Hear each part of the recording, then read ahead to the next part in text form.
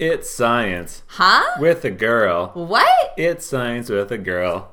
Hi. Hey, everybody. Welcome to It's Science with a Girl. My name is Stacy, and today I have a boy with me. I'm Max. I'm a boy. He is the resident boy, and this is our first podcast, Max. Yes, it is. So basically, from the title, I'm sure you guys all can tell that we're going to talk to you about science. So a little bit of background about myself is I am a scientist, a real actual scientist. She wears a lab coat. She works with like petri dishes and Bunsen burners and all of that. Really. And just so those are the main ones that you need. And Max is a real life boy. I'm a real life boy who's not a scientist. No, he doesn't work with petri dishes and Bunsen burners, but he does have a keen interest of science. In science. I took English. He took English. There you go. So pretty much the right people to talk science with you, I think. Yeah, so Stacy actually does science, and I enjoy the finished product of science. I enjoy it being delivered to me. I don't enjoy the work that goes into it. I enjoy watching, a wildlife documentary on Netflix and feeling like I know everything. Whereas Stacy actually does the real work that scientists do. So to begin, we're actually going to just talk to you about things we're interested in when it comes to the world of science. Max likes to go on Reddit. He's going to find some articles, and he's going to bring them to me, and we're hopefully going to flesh them out a little bit, talk a little bit of, whether or not the papers are any good, talk about if they're reputable science, and just shoot the shit about some stuff we see on Reddit, really. Yeah, basically. And what's on Reddit this week? All over Reddit? Coronavirus. I know at this point you guys have probably read all of the papers and are probably experts at this point. I mean, I'm an expert. I watched a Kurz Gazette video. My mom thinks she's an expert. My dad, his grandmother. So why not jump on the bandwagon and talk about coronavirus as well? Yes. So to begin, just to kind of, get the ball rolling, what is coronavirus, Max? Coronavirus is why there's no toilet paper in the store anymore. That's it. We can stop the podcast. That's the end of the story. That's why. If you were wondering why there's no toilet paper, that's why. No, so as far as I know, and I feel like I know more about this than like pretty much any disease right now, just because it's everywhere. Yeah. But so I thought it was a flu. Actually, apparently it's not the flu. It's a different thing. Well done. It's related to SARS, which was in like the early 2000s. Yeah. If you guys all remember that, I mean, I definitely was impacted by it. I was a teenager. So basically it's a virus that attacks primarily your lungs. And it's a respiratory infection. It's a respiratory infection. Yeah. And it's, for most people, Stacey and I are both in our early 30s. And so for us, if we get it, it's probably not a very big deal. Yeah. Like, we're going to be a little bit sick. And then we're going to get better. It may even be like asymptomatic, so we may not even get sick. That's the new thing. It could be like totally asymptomatic. So what that means that like you don't seem sick. Yeah, you have no symptoms, right? Yeah. But researchers are starting to look into whether or not you can transmit it or spread it when you don't show any symptoms. So just to like get a little bit of what that means is basically for this virus, we think that you can transmit it and you're shedding the virus, which means you're passing it on. It's, it can infect other people within 24 to 48 hours. That's the most likely period where you can pass it on. That's what they said based on the SARS research. And the main thing about this is it's just really, really, it can be really deadly if you have underlying issues, right? Yeah. But the thing is, too, we're also finding out that it may not just be if you have underlying issues. It could it could be you're actually genetically predisposed to having a milder version of this. Oh, really? Or a more severe version of this based on how your body reacts to certain infectious diseases. There was a paper that just came out in Nature about it. Yeah. Really? Yeah, for sure. It was by a Chinese author, and it had just come out recently, March 1st, about having a predisposition to different infectious diseases, including SARS-CoV-2. That's what they were specifically speaking of. That's kind of scary, actually. Totally. So basically, in terms of numbers, Max, how many people do you think are currently infected around the whole entire world with COVID-19? Like, why has the world stopped? How many people are infected? Why do we care? Oh God, I don't know. Like that's the thing is it changes so often. That, so often, like every day. Yeah, I read like whatever it was like 25,000 or something like last week, but that's totally different now. So globally, there's last I checked, which was on March 22nd or March 23rd, there was over 250,000 cases around the world with 11,000 deaths. Oh my God, really? And in Canada specifically, when I last checked 2 days ago, it was like 2,000 Canadians infected with like, I don't know, how many. There was like 1,000 in Quebec in one day. Just the other night. So then I went back and I checked the government website for Canada, and I found out there's how many today? 4,000 people that are currently infected. Total, not just today. Yeah, not just today. The total. So within one day, it went up 1,000 people. Yeah, it's crazy. Yeah, it's totally crazy. We've so far that I've noticed, it's been around 20 deaths in Canada. Yeah. And this stat was from March 22nd, so I'm sure it's changed since we've doubled the amount of people that have died. But basically, we are. We're. It seems like we're kind of mitigating the number of deaths in Canada, but it could just be because we have less people. Mm-hmm. So that's the stats for Canada. So when it comes to numbers, that's where we're at globally and in Canada. But let's talk more about the infection itself. Like, do you know anything about how do we get sick? Like, what is it that makes it so infectious that everyone has to stay home? Well, so what I've heard is that it's more contagious than stuff like the flu and the cold. And the cold, yeah. But I don't know. I don't really know what that means. So like. I know, like, obviously it means you'll infect more people, but, like, I don't know what about it, like, why that is. I've heard, the one thing I've heard is that it can live on surfaces, like, plastic and metal and cardboard, stuff like that, for, like, a lot longer than most viruses. So there's actually a study that was published, again, by a Chinese author, who specifically looked at COVID-19 to see how long it lives for in the air. So that's aerosol transmission. And the reason that matters is SARS was actually transmitted by the air in a lower percentage of cases, but they actually found fecal matter, which was aerosolized, so it turned into air particles that actually spread to like a hotel right above this garden and to the surrounding buildings. So the author went back and just like, okay, so the author of this current study for COVID-19 specifically is like, can this virus live in the air? And I found out they can live in the air for greater than 3 hours. So 3 hours and more. Okay. Aerosolized. And it can live on copper for 4 hours, carpet for 24 hours, steel for up to 3 days, and plastic for up to 3 days, 2 to 3 days. So, but that's the thing. Like, if you cough into the air, like, it's not just going to stay in the air. Like, eventually won't kind of gravity pull it down. What about wind? I don't know. Like, maybe, so they tell us to observe like a 2 meter. They tell us, sorry, I'm just really hot, guys. Okay. They tell us to observe a 2 meter distance from people. And like the initial stats were like, if you're speaking face to face with some initial recommendations, right? Is if you're speaking face to face with somebody who's infected or maybe not, you should get tested or self-quarantine for 14 days. And now they're saying, stay 2 meters away from people. And it's because of this fear that the virus particles can live in the air for an indefinite amount of time. So you could just be walking down the street and inhaling the air and getting infected?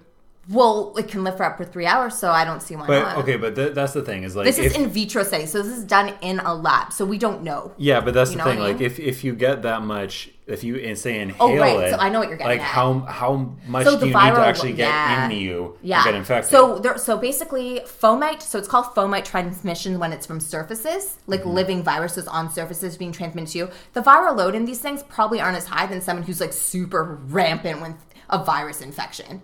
Right. Do you know what I mean? So there's probably less of the virus on a surface than there is in a body. Yeah. So how much of that does that change from person to person? Like the viral load? Yeah. So that's called the viral load. Okay. So the viral load, like it totally changes from person to person. How sick they are. Okay. So like if I inhale a little bit, it gets stuck in my like little nose hairs. Oh, totally. So now we've moved on from transmission. We're talking about the actual infection itself, right?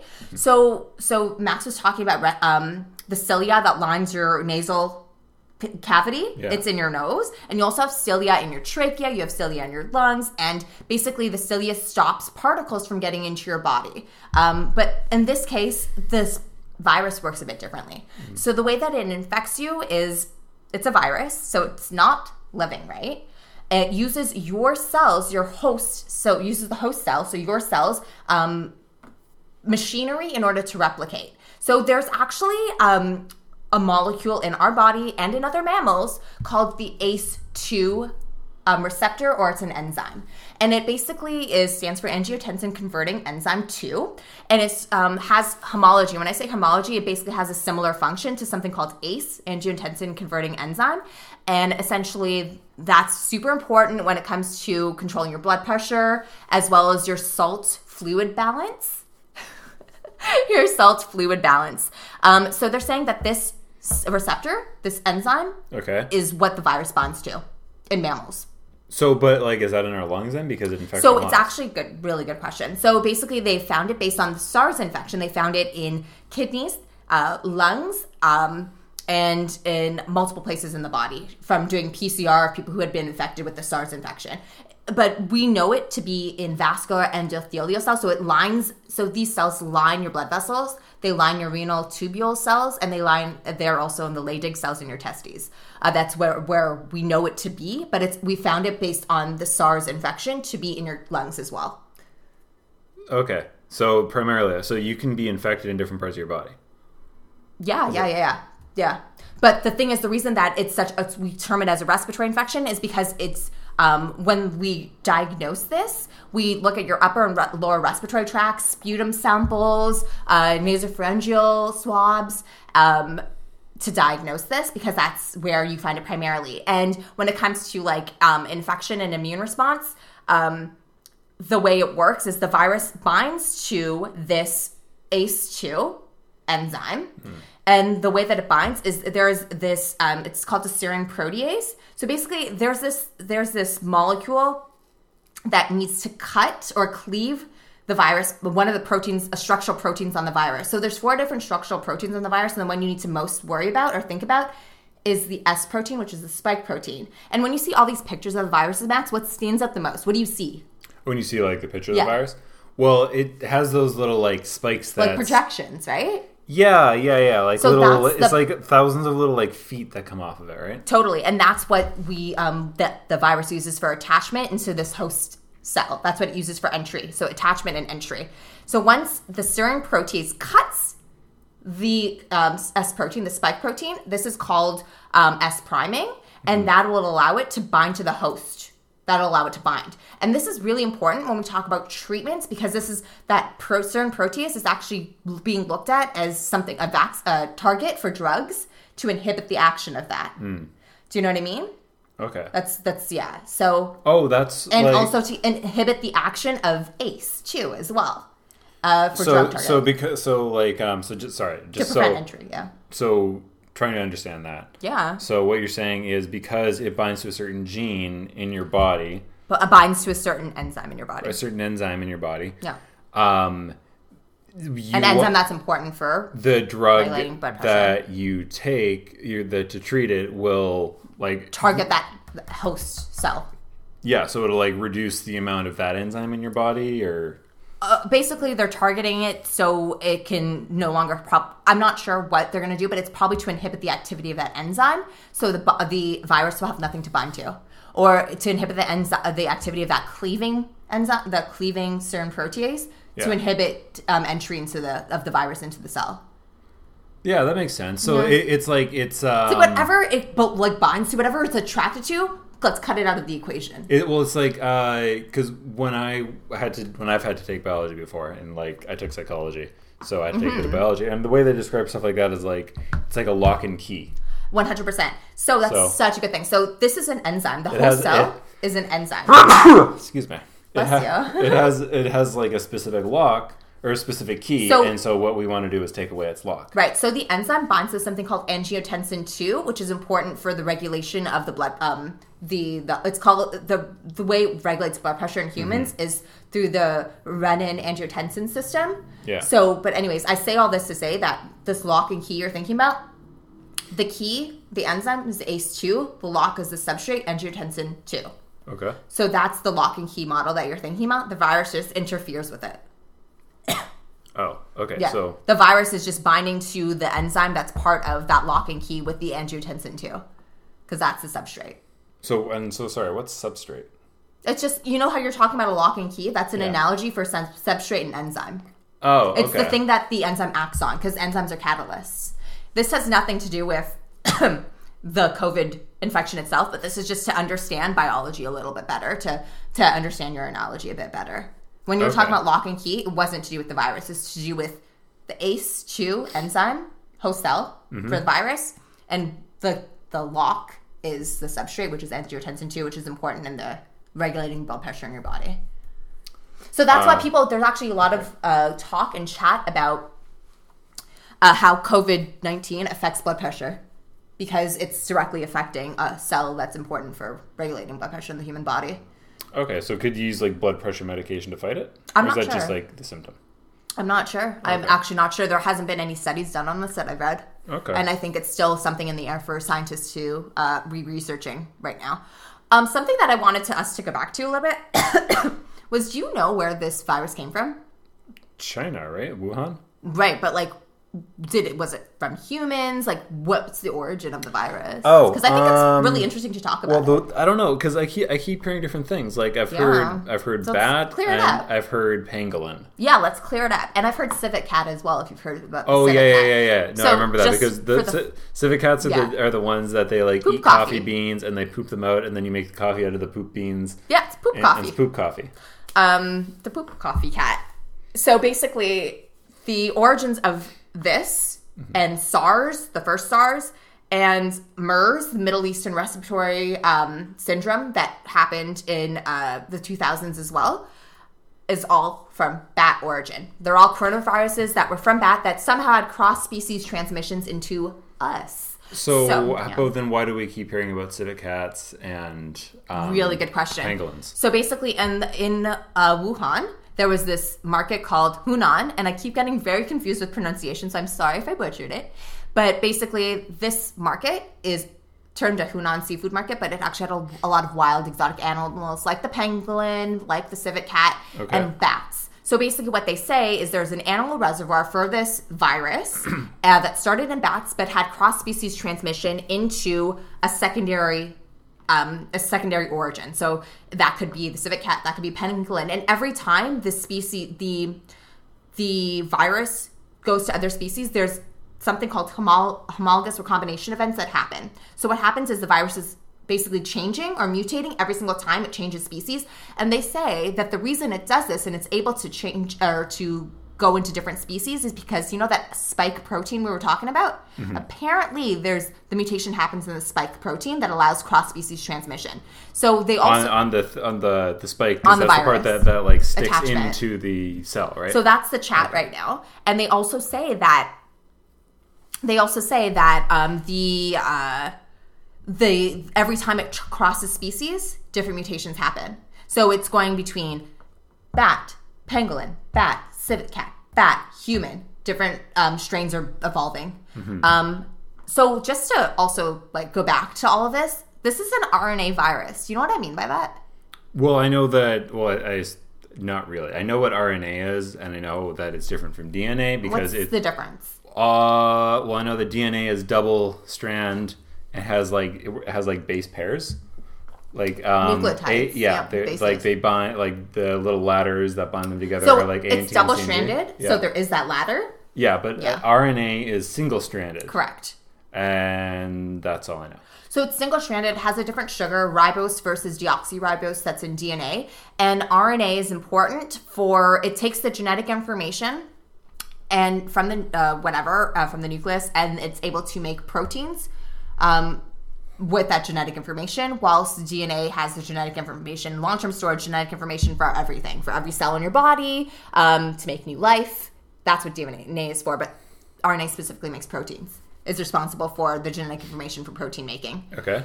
I say all this to say that an RNA virus is typically around 10 kilobases. So this is the genome. We're talking about the genetic material of an RNA virus. It's about 10 kilobases. This specific virus, the coronavirus, is 30. And the reason I'm saying this and the reason why people should care is this RNA virus is super big and it actually has it has a substantial mutation rate. So the reason we need So it mutates fast, is what you're saying. within a year, there's about 10 to the minus So 4 so do all RNA viruses mutate faster than normal? faster than DNA viruses. Oh, okay. That's why we should care, and that's why, so basically, if so there's over 30 companies looking at drug targets right now, and 4 of them are actually doing animal models, and human challenges are actually happening too. Okay. And two are actually happening in China for this drug called remdesivir, which we're going to talk about in just 1 second. But the mutation rate's so high that a target could change the next year. So we need to come up with something now, because next year it could be different, because the virus is always mutating. Yeah, okay. Which I think is something to note and something people don't know about. But yeah, so back to treatment and remdesivir. So we talked about targeting the host cell receptor itself and inhibiting the activity of that. That was the enzyme you were talking about. Yeah, the ACE2 inhibitor and also serine protease inhibitors. Okay, what's the enzyme? ACE2. Oh, ACE2 is the enzyme. The host cell, and it's also an enzyme. Oh, okay. Yeah, so it's the cell, but it is an enzyme. All right. So the second thing that I want to talk about is something that, so in terms of short-term treatments, we can actually administer people with antibodies from people who have been sick and are recovering. And this will help frontline health workers to get better, or if they've been exposed, this will prevent them from getting sick so they can still do their job.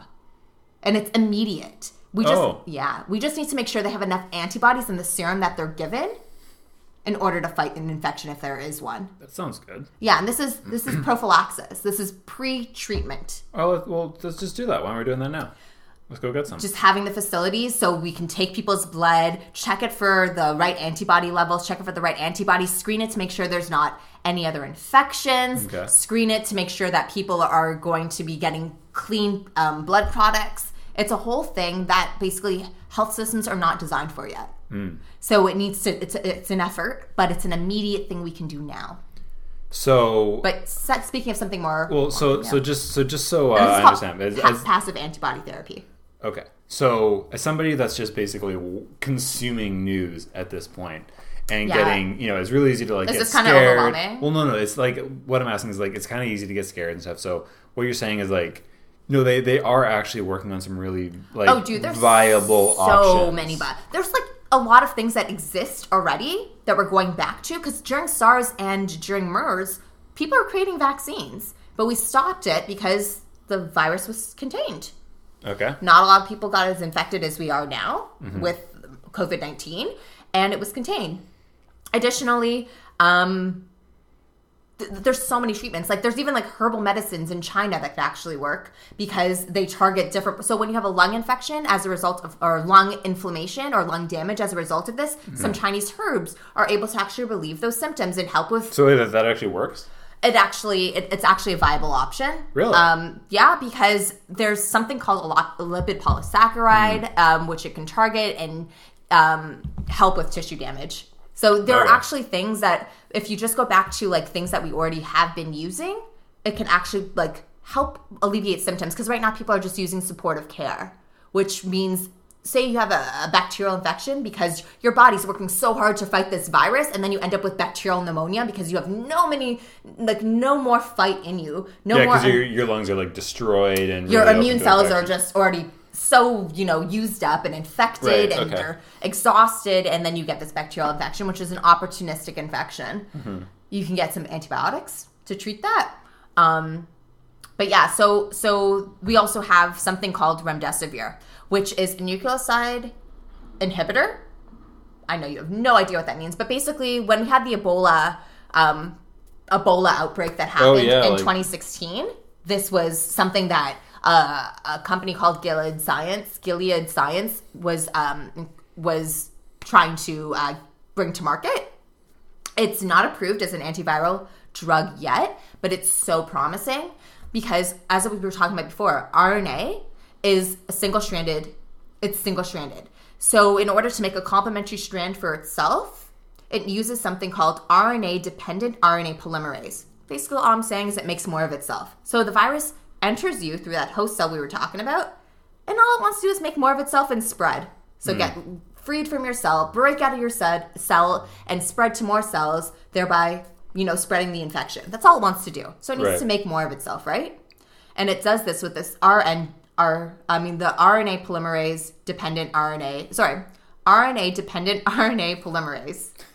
RDRP. Not the catchiest name. Not the catchiest name. Really hard to even remember and say, but it's RDRP. There you go.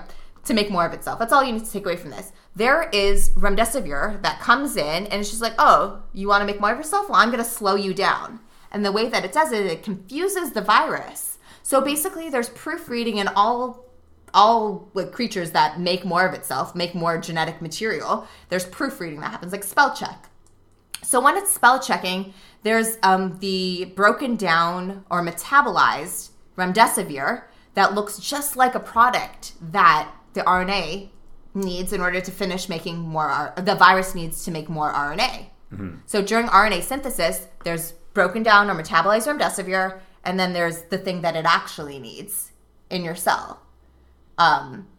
It gets confused, doesn't know what to do, so it slows down the production of more RNA for the virus. And that's become critical when it comes to clearing infections, then when it comes to slowing it down, and basically saving lives. Okay. And this has been seen when it comes to when they were doing Ebola studies in, unfortunately, they use animal models in science in order to proof of concept, to prove that it works prior to putting it in humans for clinical trials. So they've basically saw it in rhesus macaque monkeys that it negated mortality. So monkeys weren't dying when they were infected with Ebola because of this drug.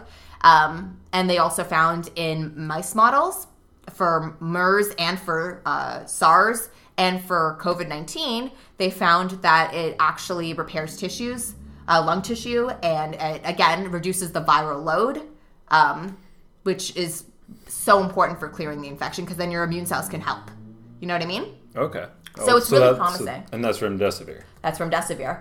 Okay. And then also now in 2 places in China, there's clinical trials. There's clinical trials happening right now where they're testing the efficacy in humans.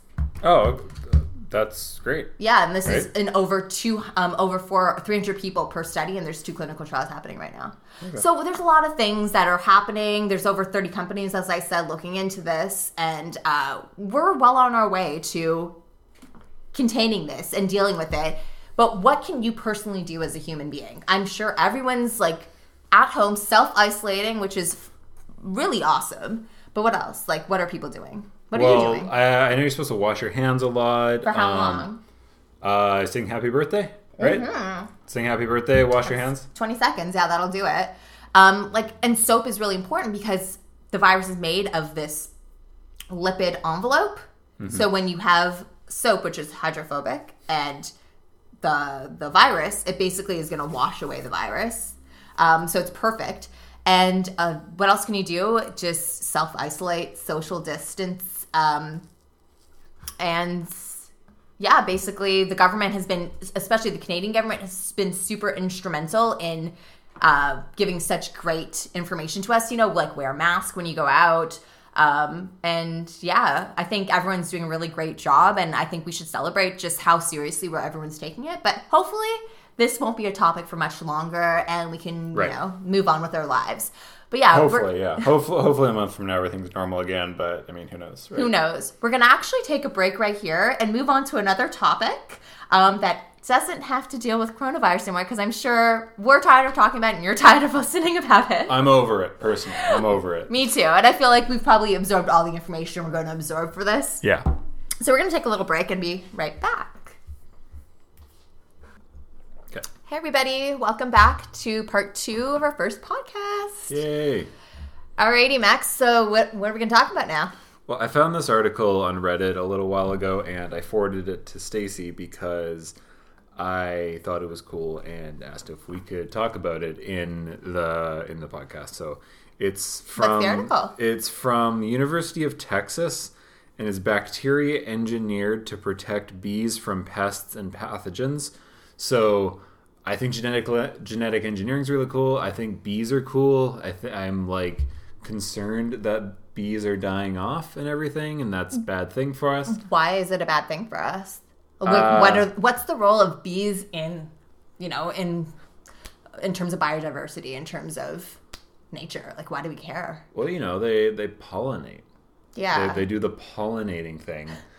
They're really important in when it comes to pollination and agriculture, right? They are how flowers get it on.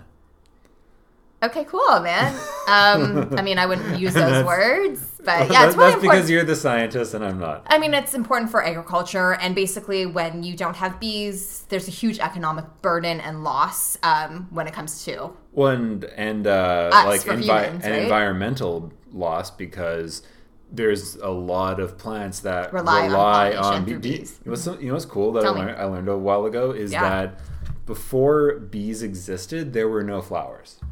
I had no idea, back in like that dinosaurs. makes sense, doesn't it? It does, but you never think about that. Like back in the time of dinosaurs, no flowers. That's crazy. Also no grass, but that has nothing to do with bees. That's insane. I didn't know that. If you travel back in time 70 million years, you'd see no flowers and you'd see no grass. Cool. Okay, just before we carry on, I just want everyone to know I am a scientist, but I'm not a virologist, and we chose our first podcast to be on for viruses. Yeah. Just because we're interested. Are you a biologist? I'm neither of those things. Okay. I am a microbiologist and a biochemist. So anyway, the article that I thought was really interesting that I wanted to talk about was basically there's one of the reasons bee colonies can fail is this entire disease called what's it called? Deformed wing virus. Deformed wing virus. Yeah, it's a virus and related to coronavirus because they're both RNA viruses, and that's why we're both talking about it in the same podcast. Oh yeah, we learned about that. Yeah, just now. So it's basically this virus that causes the bees' wings to just it says get really deformed and become useless. They can't fly anymore. They have these stumpy little wings that are useless and short appendages and weirdly spherical abdomens. Well, and the rest of the colony will turn on them and kick them out. Literally kick them out of the hive. That's really cruel, but you know what? They have a function. Well, the hive has a function, right? It does make sense though because they want to get rid of the infected bee. 100%. It's a self-defense thing. They're so intelligent to know that, hey, you cannot infect the rest of the colony. Protect the queen at all costs, right? Yeah, exactly. Because they function like a community, they all have roles. Like a what do you call it? A superorganism, right? As opposed to a bunch of individual organisms. Cool, yeah. That's how I understand it. Yeah, no, that's cool. I mean, I've never phrased it like that, but I mean, yeah, I totally understand that. It makes sense to me. You should. It sounds cooler. Okay. So, so basically it is another RNA virus, and deformed wing virus is an RNA virus, but did you also read up about what does it need in order to infect the colony? Oh, yeah, that was the other really cool thing. So the way it gets into the colony is these mites. Varroa mites. Varroa mites. Yeah, it took me a while to figure out how to pronounce that mite. They're parasites, they right? Are parasites. That they attach themselves to bees and feed on bees. Feed on bees. I don't know if they suck their blood. Do bees have blood? They don't actually. Insects and arthropods and vertebrates don't have blood. They have something called hemolymph. Hemolymph. Yeah, so it's actually they don't have red blood cells. They have all the irons, carbs, glycerol, nutrients, whatever, but they don't have red blood cells. That's why it's not blood. Oh, okay. So it surrounds the tissues. It's circulated through the bees. Yeah. So hemolymph sucking. That sounds less cool, but that's what they do. And I'm not sure if they suck blood or suck the hemolymph. They actually, I'm not sure. Whatever. They attach themselves to bees and they eat the bees, and they weaken them. They carry the virus with them the same way that rats carried the plague in medieval Europe. Right? They're a vector. That's what you're trying to say. A vector. Yeah. Okay. So they work synergistically, which means they work together with the deformed wing virus in order to infect and essentially just desecrate colonies. Yeah, they have this synergistic relationship. Okay, we actually don't really know the mechanism in which they infect the bees. We don't know if it's the virus is replicating in the mites or if it's replicating in the bees. We're not actually really sure about that, but we do know that it's transmitted and passed on to the the rest of the bees in the hive through nurse bees that are feeding the brood, the babies. Oh, so they get infected really young. They could be infecting the brood. They could be the queens who could actually be laying, infecting their eggs if they're infected, or the sperm can be infecting the queen, which, you know what I mean? That's how it's transmitted. Which I thought was really, really interesting. And did you read anything about like how the varroa mites, so basically they feed on something called the fat bodies of, that sounds weird, right? Sounds like body shaming. Body shaming. No, there's fat bodies that are in insects, and they're responsible for a lot of things. But one of the things that's really cool, and we're going to talk more about this later, is so they're responsible for like lipid storage, metabolism, but also has to do with the immune system of bees. And they actually house double-stranded RNA, which we'll talk a bit more about because this is like what the study is mainly dealing with, double-stranded RNA. Did you read anything about double-stranded RNA? Did you understand any of that? But isn't RNA single-stranded? It wasn't double-stranded RNA just DNA? No, it's not. No. So, okay, so is it just two RNAs? Or what's that? It's just double-stranded RNA. Okay. Yeah, it's the complemented version of that single strand. Okay, well, let's... But I'm not too well versed, so I don't want to say it's okay. the wrong thing. I was about to say, I feel like I've learned enough about RNA and DNA and everything today. But actually, it's super duper important. So you can talk a bit more about like did you like read up about like the type of bacteria, what they were doing, or like let's talk about it together because I like read the journal and I like it's so cool. Well, that's what I'm really interested in because I read this and I think, oh, cool, they're genetically engineering bacteria. Yeah. Okay. So the bacteria fight the virus, and then I think, oh, that's really cool. And then you ask me, oh, how does that happen? What kind of bacteria? And I just kind of go blank. I read the paper, so I can don't provide some answers. So basically, the double-stranded DNA is super important for inducing the RNA interference in these bees. So RNA interference is in eukaryotes. So it's in so there's prokaryotes, which represent bacteria, and then there's eukaryotes, which represent me and you, which represent bugs, or insects rather, and it's a different type of living organism. And with eukaryotes, they have this antiviral immune system, and that's RNA interference. Right. So you need the double-stranded RNA to induce this system, which essentially RNA interference is so cool. We're actually kind of going to be using it to like artificially turn genes off. So basically what they're doing is turning genes off using RNA interference. It's silenced genes. It silences or knocks it down or weakens the expression of genes. So like if you have a gene... weakens, but turns it down. So like in humans, for example, if we were able to do this with people... Like if you have a gene that says like you're predisposed to Alzheimer's, say, you could turn that gene down. That's the idea. And then you're less likely to develop Alzheimer's. That's the idea. So that's super cool. Yeah. So the bacteria that they're using in this study, we'll talk a bit more about how this immune system works. But the bacteria, because there's so many. This study is so cool. It's in Science. I recommend everybody read it if you're interested. It's just such a cool piece of work. So basically the bacteria is a gut bacteria. So you know how we have a microbiome and we have lots of microbiomes in our body. Do you know what that is? Yeah. I'm like super interested in the whole microbiome thing. What is it? So it's basically what that sounds like. It's a bunch of bacteria and stuff that live inside of our gut. Like in our intestines and stomach. Not just our gut. It could be our mouth. It could be our vagina. It could be our skin. It could be our gut. It could be plethora of different places. But what is a microbiome? Okay, well, it's basically a tiny little ecosystem that lives inside of you that work together. That works together, and we have this weird symbiotic relationship with them. Yes. And the reason I find it so interesting and cool is when I studied psychology in university, it was when a lot of this research was just coming out. Oh, really? Yeah, and so they were talking a lot at the time about the impact of your microbiome on your psychology and how it can actually, like, say... Really? Yeah. I'd be so interested to do a podcast on this. It's actually super interesting because if you know how, like, you'll be eating really healthy or something for a while, and then it's Christmas, and you just start eating, like, a whole bunch of potato chips. Yes. Yeah, or say... Yes, I do. Or say you're in quarantine without a whole lot to do, because there's a pandemic going on and you have a whole bunch of potato chips and frozen pierogies to eat. I don't know what you're talking about. You eat those and it just gets easier and easier and you start to really want that and kind of forget that maybe you should eat vegetables too. There's actually there's different stuff that, like the microbiome, that is influenced by what you're eating, and because it wants to live, it can actually apparently cause you to crave more of that food and influence your psychology.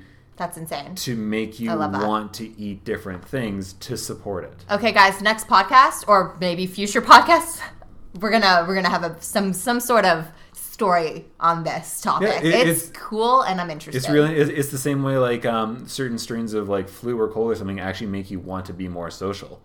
See, the thing is, I'm a scientist, do not know anything about psychology, don't know anything outside of my little science bubble that is like micro and biochemistry. So I'm so interested. Let's find something, and future podcasts, I'm down. Let's do this. I'm so interested. I know nothing about this stuff. Yeah, I love to talk about it. I haven't really looked at much of that stuff in like over 10 years. Just FYI, Max majored in psychology, so he is pretty well versed in all of this. Well, I was pretty well versed in it about 10 years ago. He can become well versed again.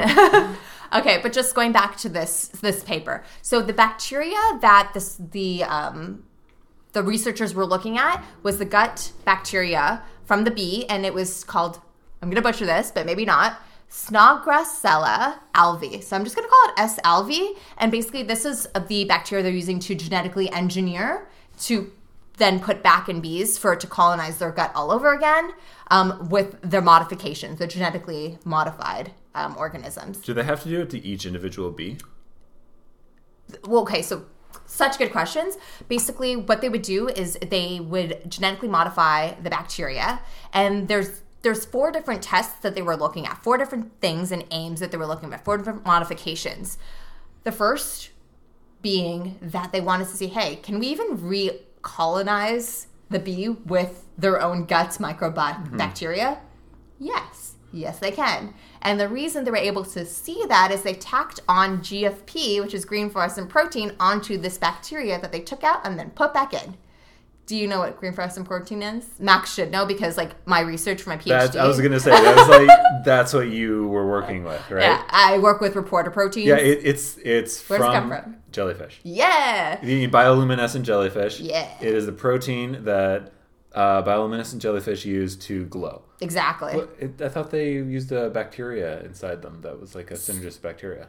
So, what they did is they took GFP and tacked it, so put it on a plasmid, and a plasmid is a mobile genetic element. So basically, when we want to genetically modify organisms, we have the luxury of putting this element, this thing that we can move around between bacteria, that bacteria move around between each other, but we can put all of the things that we want on it, like antibiotic resistance, like glowing proteins, like perhaps, maybe something to replicate double-stranded RNA. Or something to produce, double-stranded RNA. Maybe something to produce or to recognize the genome of the deformed wing virus. Or maybe even something to recognize the genome of varroa mites. Yes, they did all of these things in this study, and I think it's a great study because of that. Yeah, they did a lot of things. So first things first. Can we recolonize the bee gut? Yes, they can. Second test.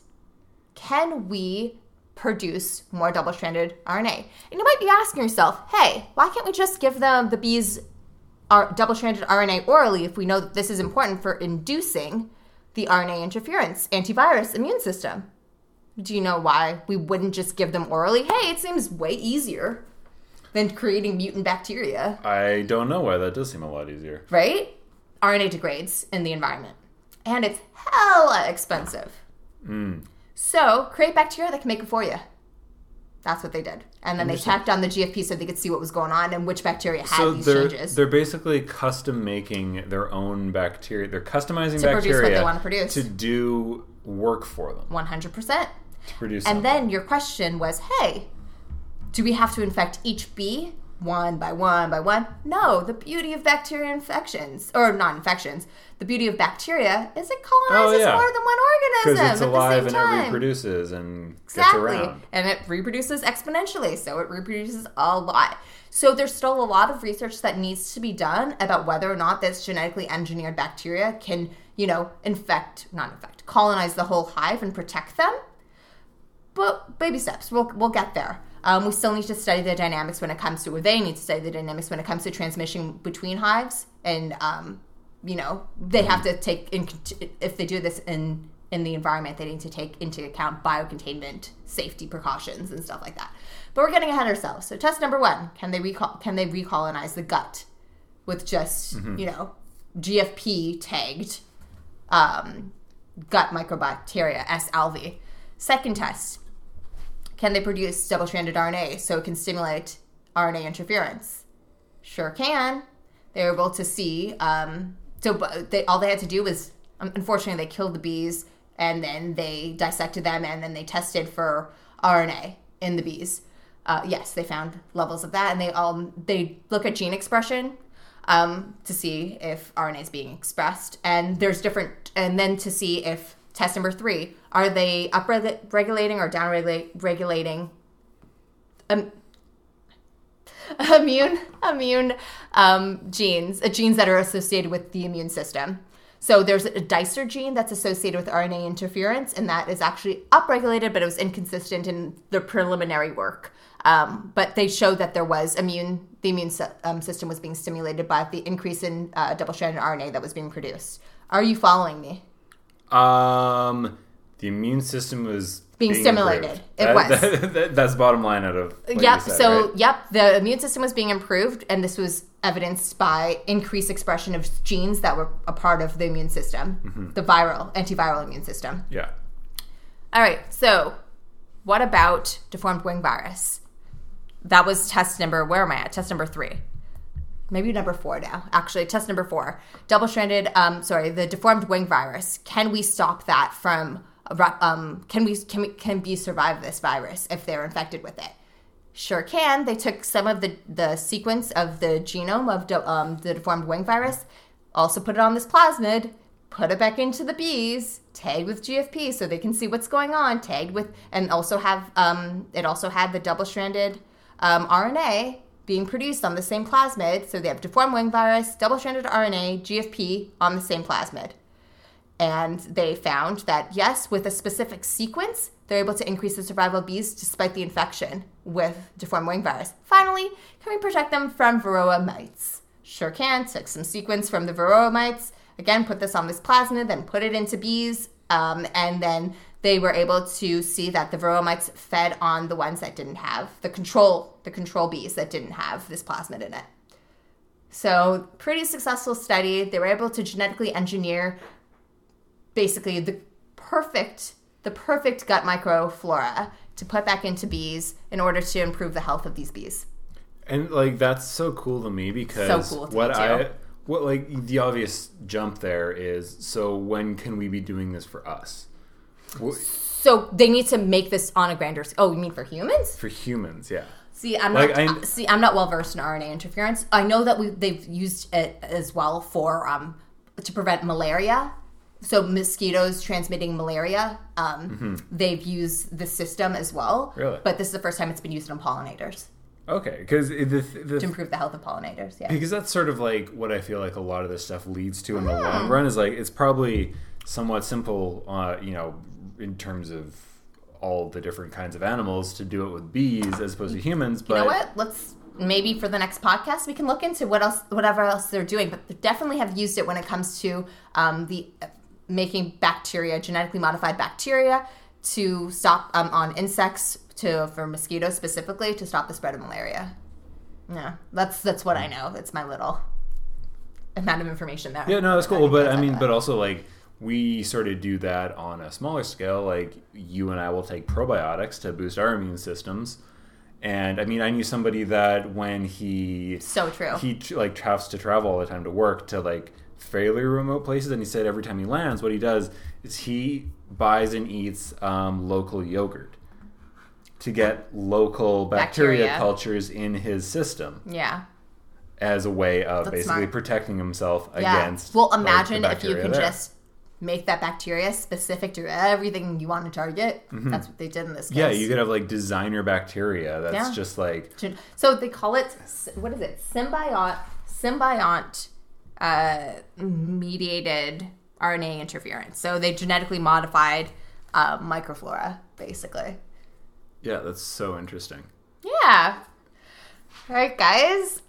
Is there anything else you want to say about this second article? No, because I just feel like I'm going to start going off on like a science fiction tangent and just be like, Hey, I'm 30 ready. years from now, we'll be able to like edit our genes and take pills to change our eye color and, I don't know, grow wings and get super strong and stuff. So we should probably stop here. I think that's a good place to stop as Because well. this is not science fiction with Max, it is science with a girl. There you go. So I guess join us next time on It's Science with a Girl and definitely probably a boy. Thank you guys for tuning in. I hope you enjoyed the podcast, and we'll have some references and everything in the show notes. So check it out, and we'll see you next time. Thanks, guys.